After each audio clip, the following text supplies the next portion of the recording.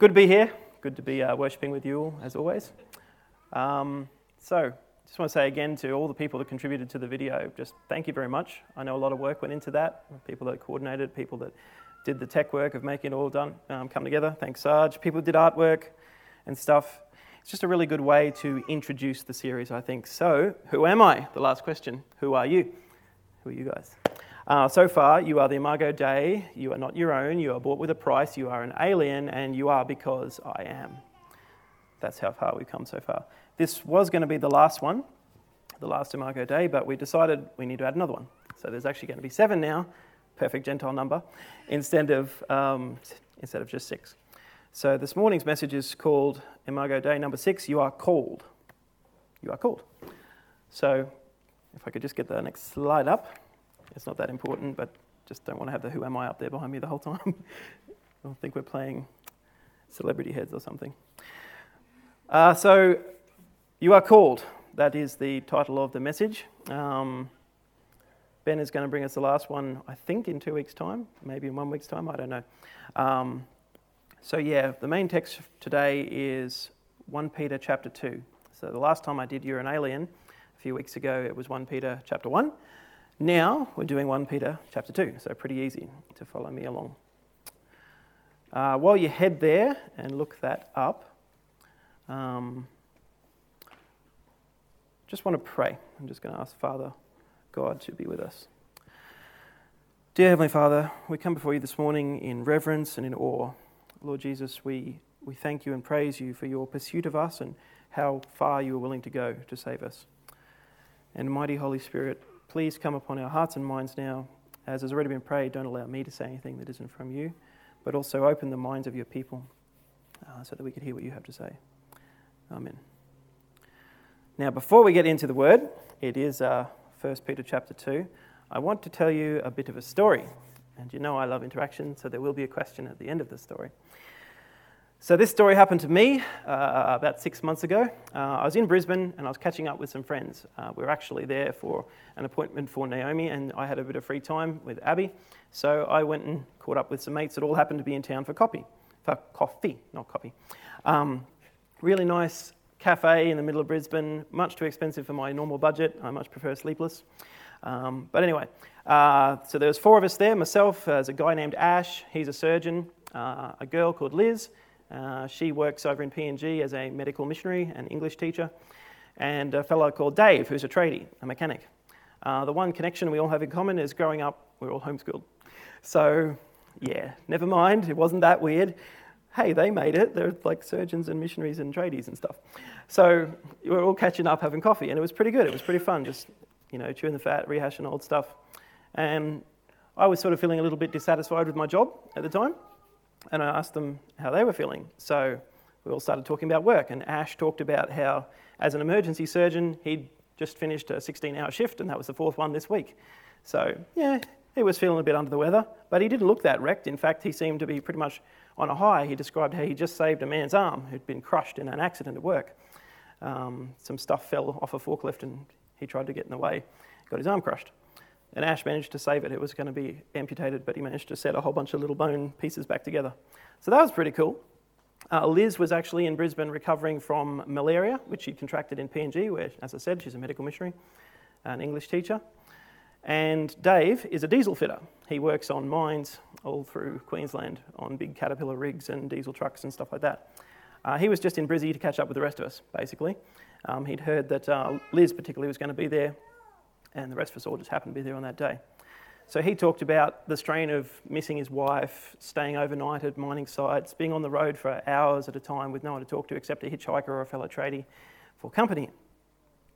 One thing that we all had in common is we all felt like our jobs were pretty rough, but we had a sense of purpose about doing them. We had a feeling of calling, like we knew we were where God wanted us to be. So that's where I get my first question. What do you think it means to say, I have found my calling? I know what my calling is in life, and I'm doing it. Could you say that? And what would it mean? How would you know you'd found your calling? Go. Christian perspective or secular? Whichever. These guys are all Christians, but whatever. How do you know you found your calling? Satisfaction Satisfaction, yep. Doing something that your skills line up with. Doing something your skills line up with, yep. Anybody else? Have you found your calling, Gabby? Peace from God. Cool. I'll second Camille's comment. Mm-hmm. Kind of feeling like you have gained success, depending on how you measure success. Feeling like you've gained success? Being fulfilled, yeah. Cool. Affirmation from other people. Yeah, it's always good when your boss says, good job, have a raise, something like that. A deep knowing, even when you're totally feeling inadequate, actually, that you are doing, as an act of obedience, what God's will is. You're in the centre of God. A deep knowing, even when it's tough, that you're in the centre of God's will and doing what He wants you to do. Good, thank you. No wrong answers, as always. I was just interested in your perspectives. I wish I'd put it up as a slide. I forgot to, but I recently saw on Facebook a kind of a Venn diagram. It had 4 circles all coming together. I wish I could show it to you because probably be better than me describing it, but I forgot to put a slide together. So imagine 4 circles, all kind of like 1, 2, 3, 4, as in quadrants, but they're circles and they all come together, and right in the middle there's this one tiny little spot where they all intersect. And it was talking about job satisfaction kind of thing, and the top circle was, so the whole thing's about your job or your career. The top circle was, the world needs it. The second one was, you are good at it. Another one was, down the bottom was, you can get paid for it. And the last one was, you love doing it. Okay, so the world needs it, you're good at doing it. Sorry, the world needs it, you can get paid for it, you love doing it, and you're good at doing it. Something like that. Anyway, so put all of them together, and right in the very middle there was this tiny little dot where they all intersect, and that's like perfect, your calling, where you get the perfect out of all of them. You love doing it, the world needs it, you get paid for it, and you're good at it. Okay? And I thought, how many of us actually get to that spot in our job, in our life, in our vocation? I also noticed it was interesting that the world needs it and you get paid for it are pretty much opposites, and so are also, you're good at it. No, sorry, wrong way around. You're good at it and you can get paid for it are polar opposites, and the world needs it and you love doing it are polar opposites, which was kind of interesting. Like most people can do a job, but they hate it. For me personally, it was, I love doing it. I think the world needs it, but there wasn't much of getting paid for it in there. Anyway, so that's interesting when you think about a calling. As was mentioned by some of you guys, there's a secular way to think about calling, vocation, finding your niche, this is my fit, and there is a spiritual way of thinking about it. And I personally believe that every human being has a calling from God. It's part of being the Imago Dei. Each of us has a calling, something that God designed us to do, a task that no one else can do. Now, when we become a Christian, obviously that calling begins to become worked out through the work of the Spirit inside us. So thank you for engaging with the question. Let's go into the Word of God now. 1 Peter chapter 2. I'm going to read the whole chapter, and it's quite long, so just read along or listen, up to you. 1 Peter chapter 2. Therefore, rid yourselves of all malice and all deceit, hypocrisy, envy, and slander of every kind. Like newborn babies, crave pure spiritual milk, so that by it you may grow up in your salvation, now that you have tasted that the Lord is good. As you come to him, the living stone, rejected by humans but chosen by God and precious to him, you also, like living stones, are being built into a spiritual house, to be a holy priesthood, offering spiritual sacrifices acceptable to God through Jesus Christ. For in Scripture it says, "See, I lay a stone in Zion, a chosen and precious cornerstone, and the one who trusts in him will never be put to shame." Now, to you who believe, this stone is precious. But to those who do not believe, the stone the builders rejected has become the cornerstone, and a stone that causes people to stumble, and a rock that makes them fall. They stumble because they disobey the message, which is also what they were destined for. But you are a chosen people, a royal priesthood, a holy nation, God's special possession, that you may declare the praises of him who called you out of darkness into his wonderful light. Once you were not a people, but now you are the people of God. Once you had not received mercy, but now you have received mercy. Dear friends, I urge you as foreigners and exiles to abstain from sinful desires which wage war against your soul. Live such good lives among the pagans that though they accuse you of doing wrong, they may see your good deeds and glorify God on the day he visits us. Submit yourselves for the Lord's sake to every human authority, whether to the emperor as the supreme authority, or to governors who are sent by him to punish those who do wrong and to commend those who do right. For it is God's will that by doing good you should silence the ignorant talk of foolish people. Live as free people, but do not use your freedom as a cover-up for evil. Live as God's slaves. Show proper respect to everyone, love the family of believers, fear God, honour the emperor. Slaves, in reverent fear of God, submit yourselves to your masters, not only to those who are good and considerate, but also to those who are harsh. For it is commendable if someone bears up under the pain of unjust suffering because they're conscious of God. But how is it to your credit if you receive a beating for doing wrong and endure it? But if you suffer for doing good and you endure it, this is commendable before God. To this you are called, because Christ suffered for you, leaving you an example that you should follow in his steps. He committed no sin, and no deceit was found in his mouth. When they hurled their insults at him, he did not retaliate. When he suffered, he made no threats. Instead, he entrusted himself to him who judges justly. He himself bore our sins in his body on the cross so that we might die to sins and live for righteousness. By his wounds you have been healed. For you were like sheep going astray, but now you have returned to the shepherd and overseer of your souls. I'm not going to dig into every single verse in the passage, but I wanted to get the whole context by reading the whole thing.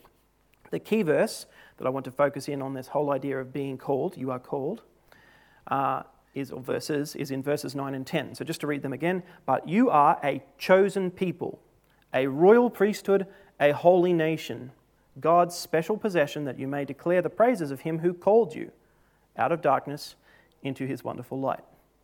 Once you were not a people, but now you are the people of God. Once you had not received mercy, but now you have received mercy. So that's kind of going to be the key verse that I'll focus around, this idea of you are called, and sort of have a look at what that means. So context, Peter is here speaking to a group of New Testament believers, and by extension, down through the ages, to all believers who become part of the family of God. He says that together we make up a royal priesthood, a people of God. If you are a believer in Jesus here today, you are royalty. You are a priest. That's your vocation. And of course, priests in the Jewish Old Testament were the people that were literally the middlemen between God and man. People would approach God through the priest, bringing their sacrifice and so on. We, as Christians, now fill that role of a royal priesthood in a slightly different way. People don't bring us sacrifices, but we still act as God's middlemen. We fill that role as his ambassadors, and we are to show Christ to the world. So there's sort of three parts to this now, which I'm going to get into. The first one is just this whole idea of you are called. Where does Peter get this idea of being called from? If you go way back to where Peter's story starts out in Matthew chapter 4, verses 18 and 20 say, as Jesus was walking beside the Sea of Galilee, he saw two brothers, Simon called Peter, there's our dude, and his brother Andrew. They were casting a net into the lake, for they were fishermen.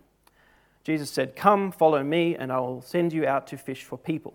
At once they left their nets and followed him.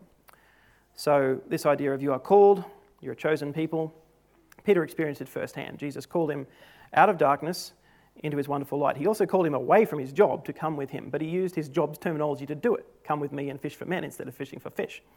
It's better.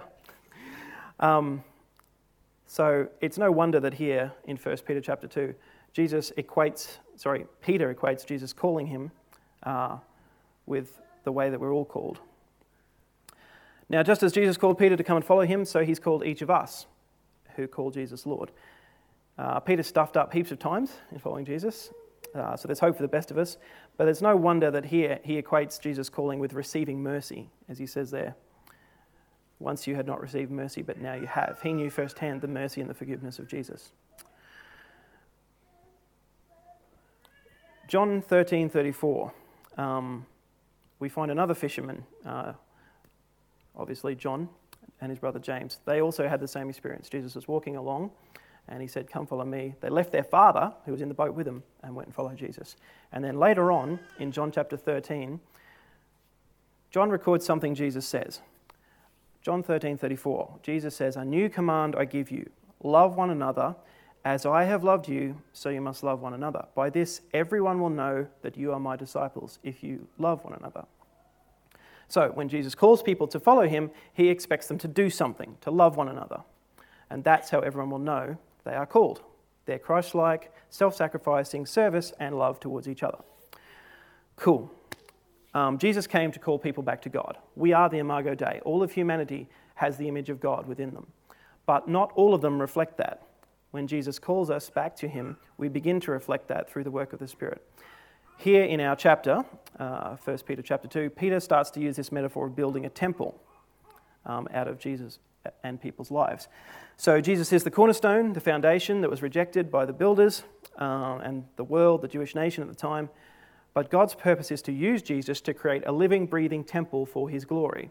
And the building stones are us, the people of God. The temple is more than a foundation. See in verse 5, Peter says, "You also, like living stones, are being built into a spiritual house to be a holy priesthood, offering spiritual sacrifices acceptable to God through Jesus Christ." So how do you become a living stone, being built into a spiritual house? By offering spiritual sacrifices acceptable to God. Remember in our Revelation series, we noticed an interesting thing every time we looked at heaven. When heaven was open and we saw God on his throne, when we saw the great white throne, when we saw the people that were sacrificed calling out, "How long before you avenge us?" What was one thing that was remarkably missing? There was no temple. There was no temple in heaven. That's because the temple that Jesus is building, God is building, is Christ the cornerstone and all the believers of all the ages that make up the rest of the temple. It's a living, breathing temple that God's Spirit inhabits. So what do we learn from that? Well, you can't be a solo Christian. You can't be a lone ranger. Christianity is not a solo gig. Even for the most introverted among us, living alone on a rock at the edge of the universe is no way to be a Christian. God made mankind for relationship, first with him and then with each other. We're called to take this to an even higher level when we become Christians, becoming bound together and built up into that temple of God, united. You can't be part of a temple of heaven if you're a stone sitting out alone in a field. You can't be bound together in love ties that are stronger than family by sitting alone at home listening to podcasts and thinking you've got the right theology and everyone else is wrong. You need fellowship. You need to be bound together. You need to walk together with other Christians. Jesus wants us to be built up and mortared together with all the others into his temple. "By this shall all men know you are my disciples, if you have love for one another." You can't love people if you never interact with them. So, Christ the precious stone and the stumbling block. Look at verses 7 and 8. "Now, to you who believe, this stone is precious," Christ the cornerstone. "But to those who do not believe, the stone the builders rejected has become the cornerstone, and a stone that causes people to stumble, and a rock that makes them fall." So Jesus is wonderful and precious to me, to you, to those of us who believe in him, but he's a pain in the neck to people that don't. Like those schoolies that our team was talking to that just blew them off, didn't want to talk to them, got angry, got depressed, didn't want to talk about God. Jesus is a stumbling block to people. Why? They stumble because they disobey the message. The message of Jesus is plain, and when it's lived out by his followers, our love for one another, sharing about him, living good lives, then there's no excuse for not believing. It's deliberate, willful obedience to not believe Jesus is God and to accept what he's done for mankind. So Jesus calls us out of darkness into his wonderful light. Why? Why do you think Jesus calls us? Interaction, question, not rhetorical. Why does Jesus call you? Not what for, why? What was his motivation? He wants to see glory in his creation. Wants to see glory in his creation, yes. What else? Love. He loves us. He loves us all. To be with him. Yeah, he wants us in a relationship with him, just like back in the Garden of Eden. You're the Imago Dei. Jesus loves you. God will do anything for you. He already died for you. You are called. So the question for us is Jesus, the cornerstone of the heavenly temple that we are being built into, precious to us? He should be the basis for everything that we do and however we live. Is he precious to you? You're here today. You believe in him. Is he your cornerstone? Is he your foundation? 1 John 3 verse 1 says, "See what great love the Father has lavished on us, that we should be called children of God. And that is what we are. The reason the world does not know us is that it did not know him." So that was 1 John 3 verse 1. See what great love the Father has lavished on us, that we should be called children of God. That is what we are. The reason the world does not know us is it because it did not know him. So never mistake the fact that God has called you. You have been made in his image, and that image is broken because of sin, but he is calling each and every person back to him. It's up to us to respond and then to band together and be built into his temple. So this is part 2, the intent of the calling is what I've called it. So we're called. Why are we still here? Why can't we be snapped off to heaven straight away and made into this temple? It would save a lot of heartache and pain and hurt feelings if we could just be snapped off the second we become Christians. And Jesus is like, got that one, got that one, got that one, like he's fishing. Got him, build up the temple, we're done. Never mind the rest of the people. Why are we still here? Not rhetorical. Royal priesthood part. Good. Got work to do, absolutely. I've said it up here enough times. We're here to be his ambassadors. We're here to find the other stones. Jesus isn't walking around down here anymore, except through us, his Spirit. We carry him around with us. That's how we find the other stones that will build the temple up. So back at the cafe in Brisbane, I was catching up with my 3 mates. Obviously, I was feeling very dissatisfied with my job. They were also having hard times.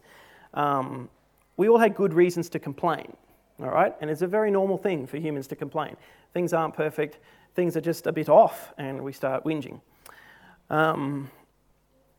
So I said to them, well, look, what are the good things about your job?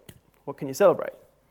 And Ash said, well, I always get a thrill when I save someone's life because I know I've given them another chance to meet God. Even if I don't get a chance to talk to them about it, at least now they haven't died. They've got another chance to meet with God. And sometimes I don't save them. Sometimes they die. And then I have to talk to their families. And it's amazing how willing people are to talk about eternity when someone dies. So that was interesting to hear his perspective. Liz talked about teaching little kids in PNG and seeing them open up to Jesus for the first time. She's teaching them English and the gospel. And she said that's really rewarding. Even though it's really lonely, she's the only Aussie there in a culture that's different to her own. And Dave talked about long hours on the road, lonely, missing his wife. But he also said, you know what, the times when I get the courage up, I've got a captive audience. They can't get away. So these guys are all doing what they're good at. Most of the time they're enjoying it, and they're trying to live out their faith. They're called. So we're called by Jesus, and he has a purpose for this calling. Don't ever think that you have to change jobs to serve Jesus. I firmly believe that wherever he's put you, he's got you there to do something. It might be to reach somebody around you with his gospel. It might be that you are just supposed to be an influence or a witness to improve the culture of the place. But you're not there by accident. God is, after all, sovereign. He's in charge of everything. So ask him, what am I here for? What do you want me to do? I was really encouraged a few weeks ago when Steve talked about his mate that wants to identify as a woman. I think his name was Liam, his real name. And Steve said, I want to talk to him about this. I want to get him aside and have a chat. That's fantastic because he wants to do something about it. We're called by Jesus. We have a purpose for this calling. He didn't call us to come to a party and be done with it. He didn't just snap us out of here. Remember how Peter's calling came? Jesus met him in his workplace, and he used his workplace terminology to call him. Come with me. Be the greatest fisherman you could be. Stop fishing for fish for a bit of money. Fish for men. Use what you know. So Jesus doesn't call us to stop being who we are or even to change our vocation. He just calls us to serve him where we are. Now, back in 1 Peter chapter 2, verses 9 and 10, the key verses for this morning. You are a chosen people, a royal priesthood, a holy nation, God's special possession, that you may declare the praises of him who called you out of darkness into his wonderful light. This is the reason for our continued stay on earth. I'm totally convinced of this. We are chosen as God's special possession. He picks us to declare his praises, to glorify him. That's why we're still here. The royal priesthood thing. We are now a people. We have unity. It's amazing how you can go almost anywhere in the world, like my experiences in Turkey, for instance, and meet Christians, and you just instantly have this affinity because you're in the same family. You are a people. You're a tribe, a nation that doesn't belong here, a bunch of aliens, to reference my earlier sermon. Not only are we being built into God's temple for heaven, we're here to find the other stones that will join us. Another reason we're still here is God is a meticulous planner. I see this right throughout the Bible. way back in Genesis when he started out, he didn't stop working each day until he could say, it is very good. Every part of creation, he said, it's very good. And he didn't stop working until he got it very good. Jesus said something. The last thing he said when he died on the cross was, it is finished. God is a meticulous planner. He doesn't do things by halves. He's in the business of saving his imago Dei, his image. But he also has a perfected, completed, whole temple that he's building in heaven. And there is a tally of people. There is a number in his mind that has to get to. And he's not going to come back. He's not going to just snap us all out of here until that number is complete. The temple of heaven is built from the lives of believers, and it's not whole yet. There's not enough believers up there to finish it. So if you're sick and tired of the world and you want Jesus to come back to get rid of it, stop all the rubbish, look for the other stones. Keep building the temple. So the cornerstone was laid in Christ centuries ago, but the roof's not finished, the walls have gone up, the decorations aren't done. We are still here because we have a calling to be his ambassadors.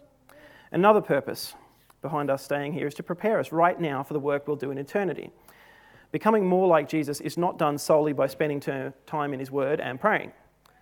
Obviously, those are very important things, and I would never say you shouldn't do them, but they alone will not prepare you for the work he has for you in eternity. He expects us to work for him now. He expects us to be in relationship with others now. We have to be in fellowship with one another. We need to bear with one another. We need to forgive one another for the times when we do stupid stuff and hurt each other. If I'm going to spend all eternity with Sarge, it's going to take more than a few Dota games to help us get along. We need to learn to be like Jesus in the way we communicate and have our relationship. And that goes for all of us. Look around you. Do you want to spend all of eternity, starting now, with the people you see here, with what you know about them? Sorry, but I want to change a few things before I spend the rest of my life with you and the rest of eternity. Hopefully some of you have got a few things that need changing as well. I could think of one or two, but I'm not going to tell you. We're still here to rub off those rough edges, to actually prepare us for heaven. Christians talk a lot about relying on the Holy Spirit. That's some of what I'm going to talk to you about now. Paul says in Romans 12, verses 3 to 5, "For by the grace given me, I say to every one of you, do not think of yourself more highly than you ought, but rather think of yourself with sober judgment, in accordance with the faith that God has distributed to each of you. For just as each of us has one body with many members, and these members do not all have the same function, so in Christ we, though many, form one body, and each member belongs to all the others. So we all belong to one another. We need to have something in common that connects us, and to the Holy Spirit. In my experience, relying on the Holy Spirit is relatively easy in a Western country where most comforts are pretty easy to come by. I haven't had a whole lot of terribly hard situations, materially speaking, living in Australia. So the three times when I really have to rely on the Holy Spirit is when I'm doing activities. The first activity is what I've already talked about, sharing my faith with unbelievers. Really have to rely on the Holy Spirit there because I'm introverted, I generally don't like people. Approaching them and talking about God is fairly scary. But Christ commands me to do it. I need to rely on the Holy Spirit to do so. Speaking the truth in love, I need guidance, I need courage, I need the Holy Spirit. The second activity that forces me to rely on the Holy Spirit is the way I treat other believers. You guys. Like I just said, I don't actually want to spend eternity with you all as I am right now. Do you ever find yourself whining about other Christians? I do. He said this about me. I can't believe she did that. Why doesn't he ever turn up on time? Those kind of comments and other things. I get so frustrated with other Christians. My attitude stinks, and it comes out in my words, in my actions, in my thoughts, and the way I bitched Sarah all the way home from church. Being really honest here. And then in the back of my mind, the Holy Spirit says, by this shall all men know you are my disciples, because you love one another. Okay, stuff that up again. Not ready for heaven. Need to have those rough edges rubbed off. Need to become more like Jesus. This process of becoming more like Jesus through depending on the Holy Spirit is an ongoing struggle. For a theological term, they chuck around the word sanctification. For a practical example, I can think of none better than a marriage. So in a marriage, you live closely with another person, you get to know all about them, and you have to deal with a bunch of things that they do that annoy you. Of course, there's a whole bunch of things about them that you love and you just find cute and interesting and weird. And those are okay. But there's those things that just really annoy you. Like, why does she keep slurping? Ah. That's not about us, it's just speaking for a friend. But you have to choose constantly if you'll allow those things to become deal breakers, if you'll allow them to keep ticking you off to the point where you just can't hack it anymore. You can instead choose to compromise, forgive, and sometimes even change yourself for the sake of the marriage relationship. It's not a passive thing. It's hard work almost every day. And it's the same with our relationship with the Holy Spirit. He dwells with us, gets to know all about us. We get to know more about Jesus, God, through the Holy Spirit living within us. When he comes to dwell in our hearts, he begins to teach us about God. And it hurts when he tries to change things. It starts to annoy us. And we have to constantly decide, am I going to cooperate with this and choose to become more like Jesus, or am I going to cooperate with that dirty old corpse still in the closet? Ben described our old sinful nature as a dirty old corpse that's got this big flywheel turning that's incredibly hard to slow down and stop. But there's no one more powerful than God's Spirit to stand against that flywheel. Just depends who you choose to cooperate with, the dead corpse or the living, powerful Spirit of God.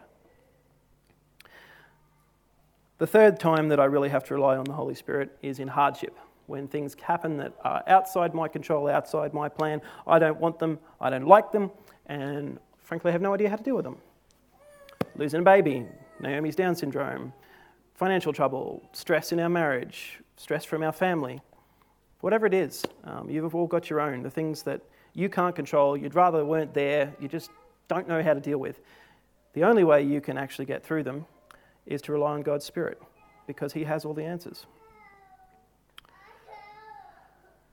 Okay, so Jim Elliot was a missionary to Ecuador from America many years ago. He was one of the most inspiring people that I've ever read about. I read Through Gates of Splendor for homeschooling, and then I fell in love with him and the way he talked. He was so brutally honest about everything.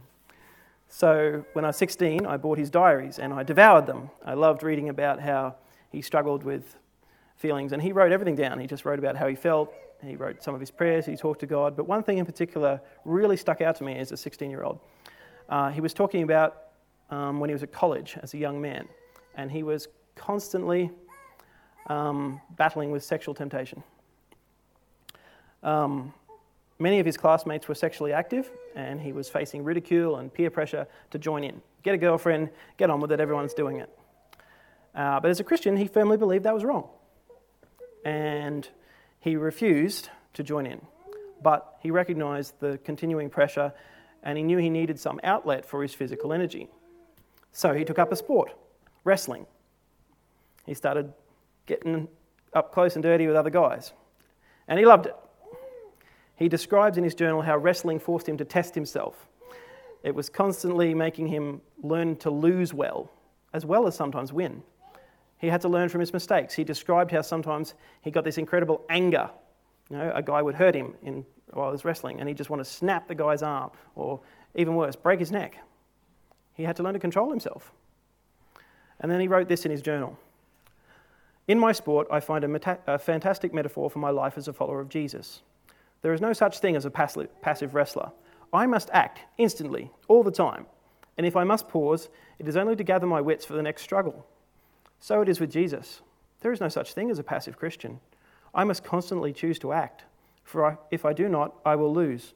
And how much worse to lose in the spiritual realm than to be defeated in the ring. So that really stood out to me, and I've underlined it and read it multiple times and just always try to remind myself, there is no such thing as a passive Christian. It is a constant act of cooperation with the Spirit that lives within you. And if you may pause, like Jim says, it's only to gather your wits for the next struggle.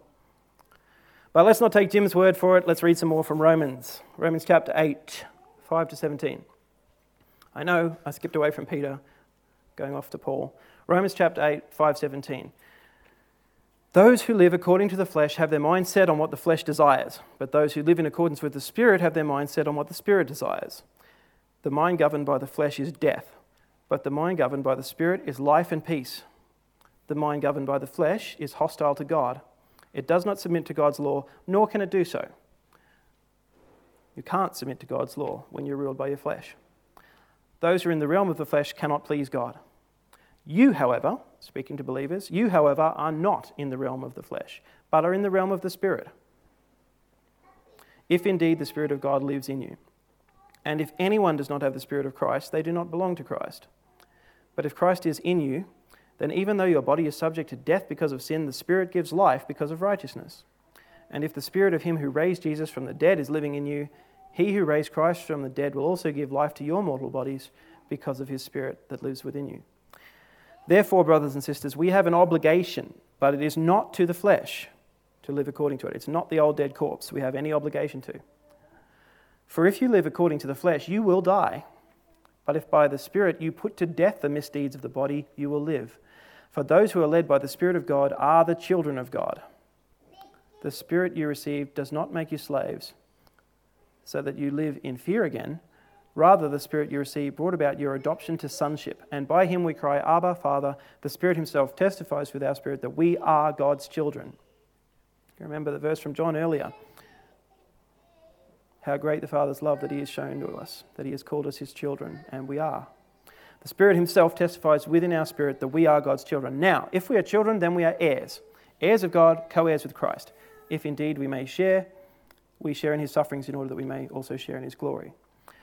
I know, long passage, what's the point of reading it? It's about living in the Spirit. And there's a couple of things in there. You cannot please God if you live according to the flesh. Like Jim's wrestling with and wanting to snap the guy, to break his neck that he's fighting. He had to choose not to do it. He had to choose to cooperate with what he knew was the right thing to do. We need to cooperate with the Spirit living within us. Still with me? Good. I didn't actually time this, so I don't know how long it is. Amen, brother. Okay, good. That's a good start. Moving into part 3 now. So we've looked at you're called. How do you, what's the purpose of this calling, and how on earth do we have any power to live it out? Well, the purpose is we're being prepared for heaven. We need to have those rough edges rubbed off before we get built together into a temple. We need to find the other stones, and we can't do any of it without the Spirit's power indwelling us. Cool. No such thing as a passive Christian. Part 3, the challenge. How on earth do we do this? How do we enact this calling? We're called. How do we live the calling? You're called by God. His calling is to love and glorify him, be transformed into his likeness, declare his praises, and act as his ambassador until he calls you home. Cool? Right, so how do we do it? How do we enact it? Remember my 3 friends at the cafe. Each of them was finding ways in their normal, natural lives, in their jobs. One of them had gone overseas to be a missionary, but the other 2 were just working normal jobs. A tradie, doing diesel fitting. An emergency surgeon, putting bones back together. Each of them was seeking to be an ambassador, seeking to live out his or her faith, making the most of every opportunity to love and serve others. They didn't always have the time or the opportunity to speak about Christ, but they always have the opportunity to live as Christ would. And that goes for you and me. You won't always get the opportunity. Some workplaces won't even let you talk about what you believe. Back when I used to work at the uni, they didn't. They're like, nope, you want to talk about that? Do it at lunch. Not interested in wasting productive hours talking about God or anything else religious. So that was interesting for me. Obviously, I don't work there anymore. This is back when I worked at uni in Rocky. How do we do this? Each of us has an opportunity to live as Christ would, wherever we are. Come back to 1 Peter chapter 2 and look now at verse 11 and onwards. So we're getting through it. Peter urges us to live godly lives in verse 11. Dear friends, I urge you as foreigners and exiles to abstain from sinful desires which wage war against your soul. So there's one thing we can do. If you get a desire come you know is sinful, well, get rid of it. Live such good lives among the pagans that though they accuse you of doing wrong, they may see your good deeds and glorify God on the day he visits us. This one's pretty hard for me. Live such good lives that even your accusers can't get anything to stick is a more message version of the verse. I don't usually like the message very much, but sometimes it serves to give it a different way of saying it. So live such good lives that even your accusers can't get anything to stick. Now, Jesus was a pretty good example of this at his trial. They even paid false witnesses to come and say stuff about him, and they couldn't make it stick because of the sinless life he'd lived, both publicly and privately. Live such good lives among the pagans that though they accuse you of doing wrong, they may see your good deeds. Okay, is Peter urging us to be sinless here? Not rhetorical. Is Peter saying we can just never ever do anything wrong? No, he's not. What do you think he is saying? Any thoughts? Live such good lives among the pagans that even though they accuse you of doing wrong, they may see your good deeds and glorify God. What does he mean? When we're conformed to his likeness, we don't stray into those areas willingly. When we become like Jesus, we don't stray willingly into those evil areas? Yep, willingly. Anybody else? Living by the Spirit. Living by the Spirit? That is in a way that people will recognise as not natural. Yeah. Do things that aren't natural. Forgiveness, repentance, humility. That was going to be my long answer. Yep. I'd like to pick on you, but I If you won't. wrong somebody, humbly ask for their forgiveness. Yeah, humbly ask their forgiveness. Don't keep acting like you're right all the time and being too proud to say, I'm sorry. Yeah. Sometimes even be willing to let the other guy get the promotion even though you know he doesn't deserve it. Sometimes be willing to admit that you may have caused the issue and go and apologise to your brother who's leaving soon and you need to make it right with him. That's my one. There's a person who I work with that I used to be very close to, and I may have wronged him, he may have wronged me, I don't know. Somewhere along the line we fell out badly and we've never patched it up. And every time I get up here and preach and every time I see him, God's going, come on, when are you going to obey me? So I'm preaching as much to myself as to you guys. When we live differently to how the world does, when we live such good lives, it means when we are so different from the way the world goes about doing things. Okay, Peter's not urging us to be sinless. He's urging us to cooperate with the Spirit and to live in that power. There'll be times we stuff up, but there's good and godly ways to respond with repentance, with seeking forgiveness, with owning up to what we've done. The next thing that Peter does is quite challenging as well. He goes on to urge us now, in the next few verses, starting in verse 13, to submit to earthly authorities, which is a challenge sometimes, a recent plebiscite being an interesting example. So he says, submit yourselves for the Lord's sake to every human authority, whether to the emperor as the supreme authority or to governors who are sent by him to punish those who do wrong, to commend those who do right. For it is God's will that by doing good you should silence the ignorant talk of foolish people. Live as free people, but do not use your freedom as a cover-up for evil. Show proper respect to everyone, love the family of believers, fear God, honour the emperor. So, submit yourself for the Lord's sake to every human authority. Parents, bosses. Submit yourself in love to your marriage partner as well. So spouses, governments, military. Is there anything that isn't covered by every human authority? No, there isn't. So are we supposed to do whatever any human authority wants us to do? Also, no. Submit yourselves for the Lord's sake to every human authority. For it is God's will that by doing good, submitting yourself to authority, you should silence the ignorant talk of foolish people. Again, Jesus is probably our best example of this. So I like to think about the recent plebiscite, okay? What do you think Jesus would have voted? Do you think he would have voted? These are rhetorical, you don't have to answer. Do you think Jesus would have even voted in that? No, he's not on the roll. There's too much of a Roma. He didn't have a home address. He was always out walking around. Well, when there was political requirements in his day, like paying taxes, he did them. So I submit to you that I believe he would have voted. I'm not going to tell you which way I think he would have voted. But why didn't Jesus, the person who has all the authority of the universe at his disposal, just overthrow all the evil government of the day? Why did he go about this hard, suffering road of taking a few disciples, going out in the bush, teaching them lessons along the way, making them go through hard stuff, dealing with people, healing people, feeding people, all this stuff that he did. Why didn't he just set himself up as king of the world? He could have. He had all that authority and power. If you can raise people from the dead, you can overthrow the government. It's not that hard. But he didn't. That wasn't his way. He was calling people to a different way of life, a different kingdom. He wasn't interested in the political agendas of the day then, and I don't think he's interested now.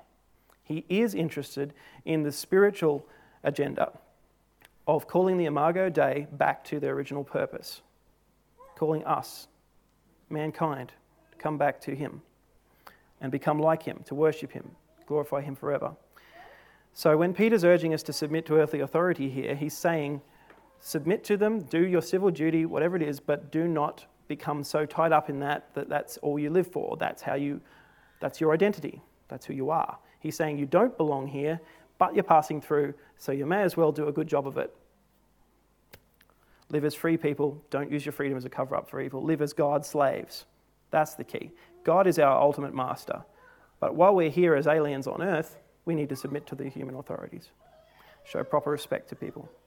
So I do think Jesus would have voted, and I think he would have had lots of conversations about it with people, but I don't think he would have demonstrated. I don't think he would have gone and thrown lots of hate mail around on Facebook. I think he would have just got on with his business, which was calling people back to himself. And I think that's what he expects us to do too. Okay, one last thing in this part. Suffering for Jesus. Following his example is another good way. I won't spend too much time on this because I already talked about it in Imago Dei 4. You're an alien. Talked about suffering for Jesus there. Check that sermon out for more thoughts on this topic, but it's worthwhile looking at what Peter says here about suffering. Verse 19.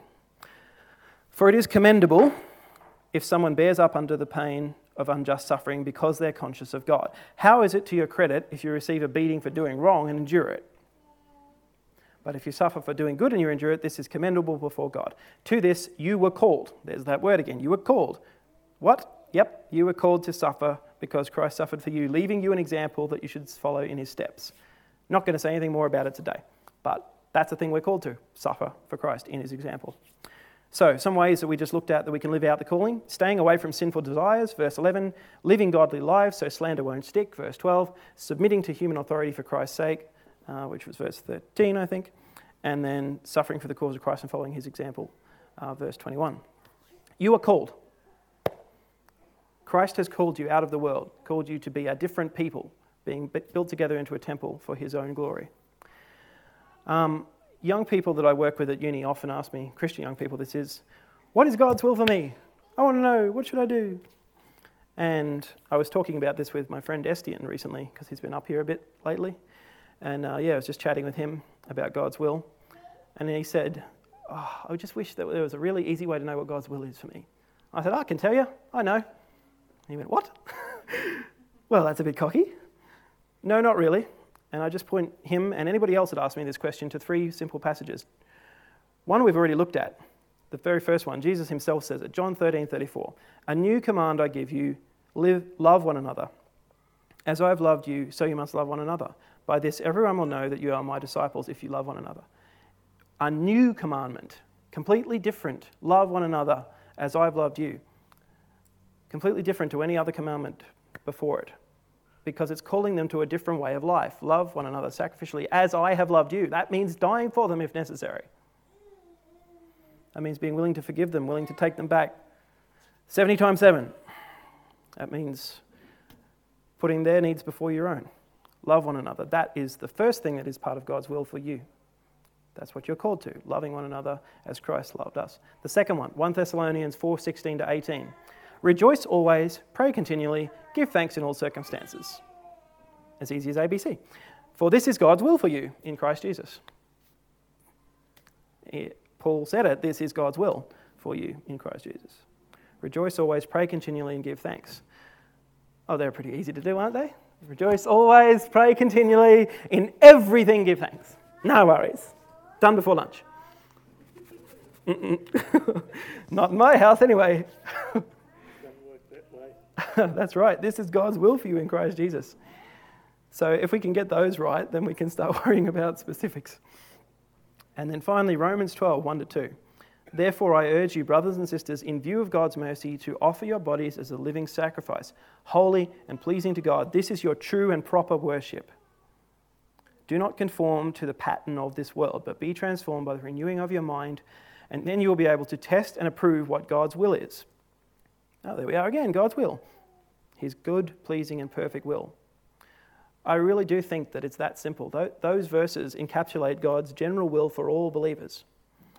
A new commandment I give you, love one another as I've loved you, rejoice always, pray continually, give thanks in all circumstances, and offer your bodies as living sacrifices. Don't be conformed to the world, but be renewed and transformed. That's God's will. That's our calling. You are called. What a wonderful Saviour who has called us out of darkness into his glorious light. All right, in conclusion, I just want to read another passage of Scripture, and this one's from Corinthians. So yes, I am finishing up now. 1 Corinthians 1, starting at verse 26. 1 Corinthians 1, 26 to 31. Brothers and sisters, think of what you were when you were called. Not many of you were wise by human standards. Not many were influential. Not many were of noble birth. But God chose the foolish things of the world to shame the wise. God chose the weak things of the world to shame the strong. God chose the lowly things of the world and the despised things and the things that are not to nullify the things that are, so that no one may boast before him. It is because of him that you're in Christ Jesus, who has become for us wisdom from God. That is our righteousness, holiness, and redemption. Therefore, as it is written, let the one who boasts boast in the Lord. Let us, brothers and sisters, boast in the Lord. Amen.